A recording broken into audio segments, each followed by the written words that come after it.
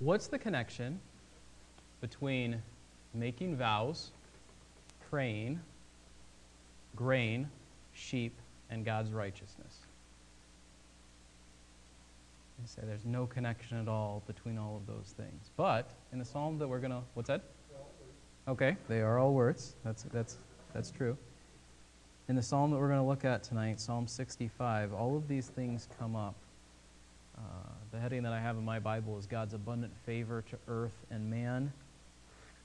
The title that I put for us is Rejoice in the Blessings of Your Righteous God. It's noted to be a psalm of David, for the choir director, a song. And unlike many of the laments that we have looked at in the Psalms in the earlier portion, this is a psalm that is praise to God. And it's praise to God that I think is introduced in verses 1 through 4 and then sort of given examples or developed in the later part of the psalm. So let's read verses 1 through 4 together. There will be silence before you and praise in Zion, O God, and to you the vow will be performed. O you who hear prayer, to you all men come. Iniquities prevail against me. As for our transgressions, you forgive them. How blessed is the one whom you choose and bring near to you to dwell in your courts. We will be satisfied with the goodness of your house, your holy temple. And so I think in verses 1 through 4, we are introduced to the context of God's blessing, which is his relationship with his people. Recently, I've been teaching through Romans in the class that I do at the kids' school, and just seeing the progression in that book, discussing God's righteousness as well throughout the book of Romans, especially in chapters 1 and chapter 3. It shows the great divide that exists between God and humanity apart from God's intervention, and the great fellowship that God's people have with him because of who he is and because of his choice of them. I think this psalm, we see a very similar thing. When he says silence, praise, the vow, prayer, that is worship. The Israelites were worshiping God. God received it, God deserved it, and that is the context of the blessing that he pours out on his people in verses 1 and 2. But we have also the problem in verse 3 of sin. And so, like Paul talked about, like we observe in our own experience, our relationship with God is not perfected. Even though we stand right in God's sight, we still sin. David still sinned. The people of Israel still sinned. And that is why it's so important that it says, iniquities prevail against me. As for our transgressions, you forgive them. Because when we sin, the only thing that helps us is God's forgiveness. Apart from God's forgiveness, we would be in huge trouble, obviously. So, the reason that God forgives and the reason that people are gathering before him in worship is described in verse 4. How blessed is the one whom you choose and bring near to you to dwell in your courts. And we might think that David is saying specifically, I'm anointed as the king, so I gather before God. But he's talking about, I think, especially in the later part of the verse, all of the Israelites collectively coming before God. We will be satisfied with the goodness of your house, your holy temple. Now, there's some probably person out there who said, well, he says temple. There was no temple when David was around, so someone else must have written it, or they made it up, or this is an error in the Bible, something like that. When he says temple, he's simply saying the place where God is, right? And so whether he calls it the tabernacle, whether he calls it the temple, whether he calls it the tent of meeting, as it is called in various places in the Old Testament, God's temple is where he is gathered with his people. And for that matter, Acts points out in Paul's sermon, God doesn't even need a temple to gather with his people. And so we should not get stuck on that particular phrasing there at the end of verse 4. So God's people have a relationship with him into which they pour their worship and from which they receive forgiveness of sins. And all of this is because God has chosen them to come before him and gather as his people. And so that's sort of the background of all the things that it says later in the psalm. He talks in verses 5 through 8 about God's majesty and his works generally, and then specifically in verses 9 through 13, God's blessing that he pours out on the earth. So verses 5 through 8, by awesome deeds you answer us in righteousness, O God of our salvation, you who are the trust of all the ends of the earth and of the farthest sea, who establishes the mountains by his strength, being girded with might, who stills the roaring of the seas, the roaring of their waves, and the tumult of the peoples. They who dwell in the ends of the earth stand in awe of your signs. You make the dawn and the sunset shout for joy. So there's creation themes here, right? God made all of these things.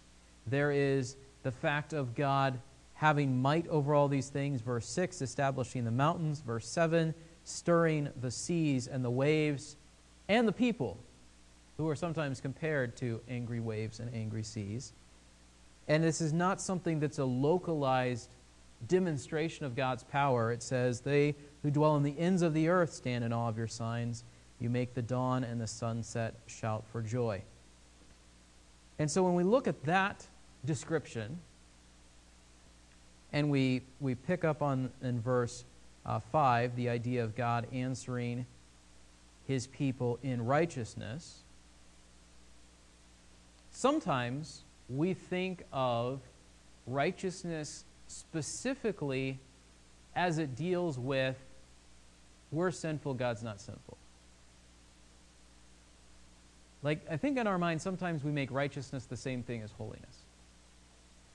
And they're very closely related, but God's righteousness, as far as a description of his character, is more than just we're sinners, but God forgives us in such a way that he's not sinful. And so the reason I say that is we come to a passage like Romans 1 where it says everybody sees God. Okay, verse 8, they who dwell in the ends of the earth stand in awe of your signs. Except Romans 1 is saying the opposite, right? They see them, but they don't stand in awe of them. They try to explain them away. But there are those among the Gentiles who saw and marveled that there is a God, even if they didn't necessarily have all of the blessings of the Israelites, God having revealed himself specifically to his people in more detail and through the law and all of those sorts of things. And that's where I think Paul comes in Romans 2 and talks about conscience and an awareness of God and his right and wrong in the world. And so there were people among the Gentiles in their contact with the people of Israel who did believe in God, who did trust in God. I mean, when you come to the book of Acts and you see the guy coming all the way up from Ethiopia, not a Jew, but somehow he got connected with the Israelites, was worshiping at the temple, all of those sorts of things. God's name is known in more places than just among, in Israel's day, Israel, and in our day, just in the church. There are people who are aware that there is a God. Now, obviously, you can't be in right relationship with God apart from, in the Old Testament, being connected with Israel, and in the New Testament, being connected with God through his church. But this is something where there is knowledge of God throughout the whole earth. Well, then we come to verses 9 to 13. You visit the earth and cause it to overflow. You greatly enrich it. The stream of God is full of water. You prepare their grain, for thus you prepare the earth. You water its furrows abundantly. You settle its ridges. You soften it with showers. You bless its growth. You have crowned the year with your bounty, and your paths drip with fatness. The pastures of the wilderness drip, and the hills gird themselves with rejoicing. The meadows are clothed with flocks, and the valleys are covered with grain. They shout for joy, yes, they sing. The picture that's painted here by the psalmist is one that is both true and also fairly optimistic when we look at Israel's history. because there were a great number of time periods in Israel's history in which God's blessing wasn't upon them and all these things weren't true. David he looks out and he sees in God's blessing on his people at the particular point when he's observing it, he sees God's abundance poured out on his people. And he's using imagery that he was familiar with, streams and grain and showers and pastures and hills and meadows and all of these sorts of things. And he keeps repeating these images to just give this overwhelming picture of God's bounty and favor toward his people. But what does that have to do with God being righteous? What does that have to do with God's relationship with his people? When we disconnect God's blessing from God's righteousness, then we arrive at false teaching. So you'll hear people on TV, they'll say, God says, and fill in the blank, whatever it is they say God says. But they're not saying what's true. And we look at them, and we say, wow, they have big houses. They have their own plane. They have 20 cars, whatever else it might be. There's a temptation to jump to it and say, well, because they're doing so well, God must be blessing them. But this passage shows a link between God's righteous character and God's blessing that is not the sort of temporal gain that false teachers have for a brief time in the present day.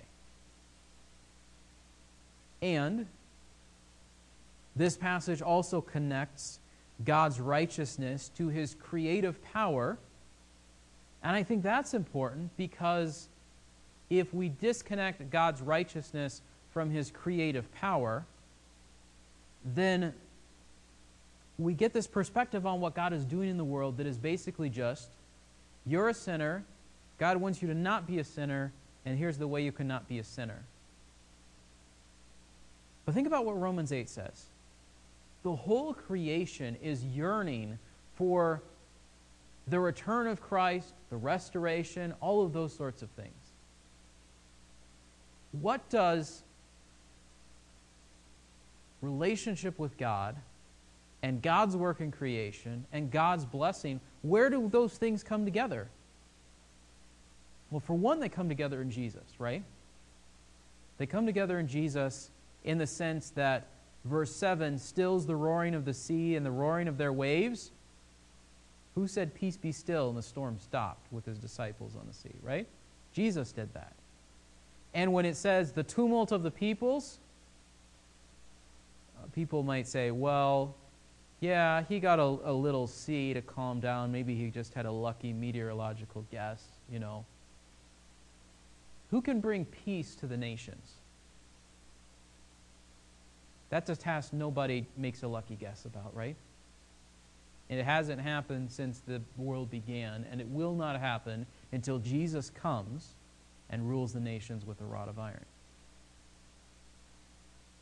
So all of these things come together that we see in Psalm 65 in Jesus. But what about the blessing part? And we see this and we're like, all right, I'm happy that the stream is full, but I don't want it to be too full because I don't want it to flood. And I'm glad that there's grain, but I'm kind of glad that there's grain in the sense that I can have cereal, not in the sense that I'm amazed driving through it. I mean, it's great for people who live in Iowa and Indiana and those kind of places, but that really doesn't affect my daily life. And, you know, it's nice that people have gardens and it grows and all of those sorts of things. In verse 11, I don't know what this thing about dripping with fatness, that sounds kind of, you know, unhealthy. And, you know, these images seem so disconnected to us, right? Because that's not, we live in the city. more or less, right? Or neighborhoods. We don't really see all of these things in the way that David would have seen them, or in the way that, even farmers a couple hundred years ago would have seen them on a regular basis. I want you to turn over to Isaiah 61. There's a ton of passages that I think tie into this psalm that I would encourage you to read through as I was looking at this psalm and thinking about other connections to other places in the Bible, not to change the meaning of this psalm, but to help us understand this psalm in its context and relative to where we stand today. I just want us to turn over to Isaiah 61 because I think there's a really interesting intersection of these things.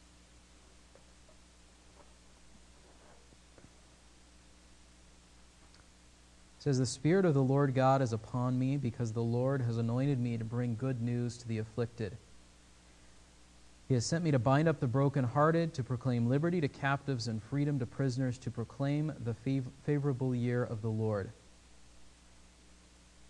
and the day of vengeance of our God, to comfort all who mourn, to grant those who mourn in Zion, giving them a garland instead of ashes, the oil of gladness instead of mourning, the mantle of praise instead of a spirit of fainting. So they will be called oaks of righteousness, the planting of the Lord, that he may be glorified." That verse gets printed up on things and pulled out of context more often than you might think. But beauty instead of ashes, probably heard that phrase. See this in its context. "Then they will rebuild the ancient ruins. They will raise up the former devastations. They will repair the ruined cities, the desolations of many generations. Strangers will stand and pasture your flocks, and foreigners will be your farmers and your vine dressers. But you will be called the priests of the Lord. You will be spoken of as ministers of our God. You will eat the wealth of nations, and in their riches you will boast. Instead of your shame, you will have a double portion. Instead of humiliation, they will shout for joy over their portion. Therefore, they will possess a double portion in the land. Everlasting joy will be theirs. For I, the Lord, love justice. I hate robbery and the burnt offering. I will faithfully give them their recompense and make an everlasting covenant with them. And then their offspring will be known among the nations, and their descendants in the midst of the peoples. All who see them will recognize them, because they are the offspring whom the Lord has blessed. I will rejoice greatly in the Lord. My soul will exult in my God, for he has clothed me with garments of salvation. He has wrapped me with a robe of righteousness, as a bridegroom decks himself with a garland, and as a bride adorns herself with her jewels. For as the earth brings forth its sprouts, and as a garden causes the things sown in it to spring up, so the Lord God will cause righteousness and praise to spring up before all the nations." So, my point in reading that for you is not to say that Psalm 65 doesn't have meaning in and of itself. We can look at Psalm 65 and we can say that there is an example and perhaps even an admonition to praise God in the context of relationship with him because of his mighty works and because of his blessings on his people. We can say that without reference to any other passages of Scripture. But standing where we stand, disconnected from the images of the psalm, sometimes without reference to the rest of the Old Testament because it tends to be puzzling and difficult to see how it all fits together, I just want to encourage you to see what God is unfolding in the course of history. So when David talks about God's righteousness and God's mighty works and God's blessing on his people, that wasn't just for the Israelites. That wasn't just something that happened a long time ago and will never be again. That's something that in the fulfillment of Isaiah 61, in the return of Christ, we will see again. And we can argue about how specifically we fit into that and how Israel fits into that and how all those things, precisely the timeline of those things. But what is clear is God is unfolding a plan in which his righteous character is demonstrated throughout the whole earth. And in this vision that David lays out for us in Psalm 65, that's not just going to be this one person here and that one person there and those people over there are going to see that. The whole earth is going to see it. So Philippians 2, every knee will bow and every tongue will confess that Jesus Christ is Lord to the glory of God the Father. Or what it says in Ephesians 1, that Jesus Christ, because of what he has done, has been exalted by God, and our participation in the blessings connected with our union with him are so certain that Paul says they're already true. You are seated with him in the heavenly places. But you're also seated right here in the pew, right? And that's the day in and day out reality that we live with. And so what I want you to do when you read Psalm 65 is to see that God expects worship, to see that God forgives sin, to see that God has gathered a people for himself. And that was true of Israel. That's true for us today in the church. And that's going to be true for all of God's people gathered before him for all eternity. And when all of these things come together, or the way in which they come together is in the person of Jesus Christ. The one who says, "Peace be still," to the storm. The one who rules the nations with a rod of iron. The one who's going to pour out blessings on his covenant people in the end times in his return. The one who, as we're familiar with in Romans 3, is the one that we're justified by, the one whose righteousness we possess in Christ, in God's sight, the one who is actively changing our characters through sanctification so that we will be righteous like our God, so that Ephesians 5, the church is presented to Christ as a perfect, spotless bride, which, interestingly enough, has a lot of parallels to what it says in the end there of Isaiah 61. And so when we read a psalm like Psalm 65, read it in its context. It was true of the people of Israel. But recognize that it has implications and connections throughout the Bible far beyond just one chapter that a shepherd wrote when he was looking out over his flocks and herds. It's part of this amazing thing that God is unfolding from the beginning when he spoke the world into existence to the end when he destroys and reshapes the world in judgment and wrath and has a new heavens and a new earth for his people. And, you know, all the other pictures in Isaiah of the lion laying down with the lamb and all those sorts of things. Think about the beginning of the book of Isaiah, though, right? And think about what we see in David's life, and think about what we see in the history of Israel.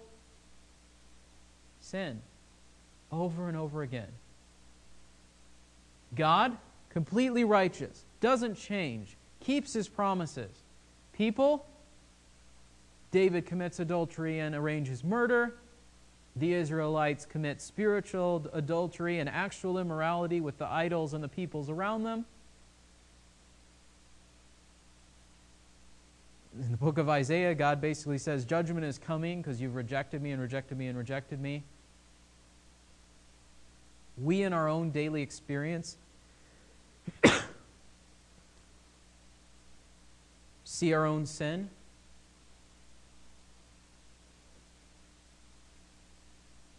But God is the God who forgives sin, according to Psalm 65. The Israelites would gather for worship. They would make vows and sing praise to God and do all these sacrifices and all these other sorts of things.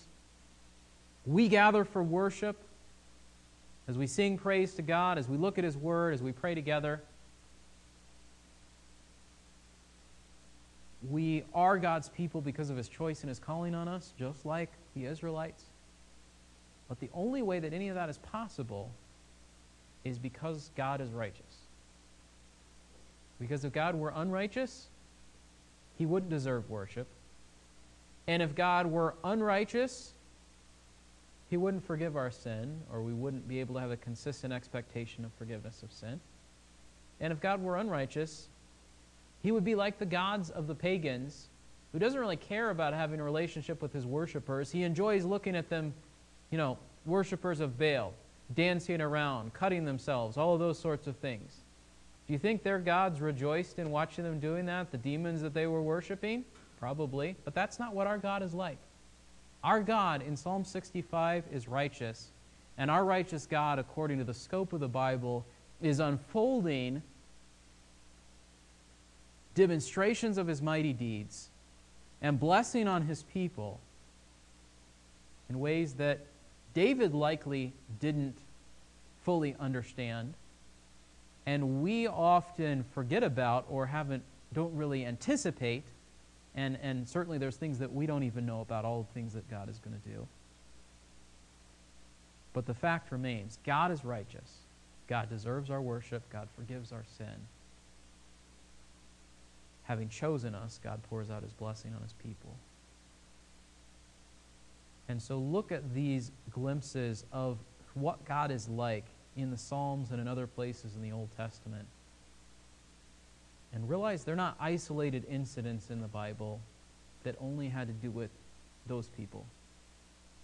The same God who is the God of Adam and the God of Abraham and the God of David and the God of Hezekiah and the God of Isaiah, it's our God. Praise God in his righteousness. Let's pray. Lord, as we look at these truths from your word, there's no way I could do justice to all the truths that are the ways that all these things fit together. But hopefully you will stir our hearts and whet our appetites to understand these truths better, to praise you more, to realize how faithful you are in the face of our sin, to realize how far short our worship sometimes falls of what it should be in light of how amazing you are, to realize how undeserving we are to have been chosen as your people, and yet you have made us yours and you work in us and we can gather before you. Lord, I pray that we would praise you as our righteous God. Amen.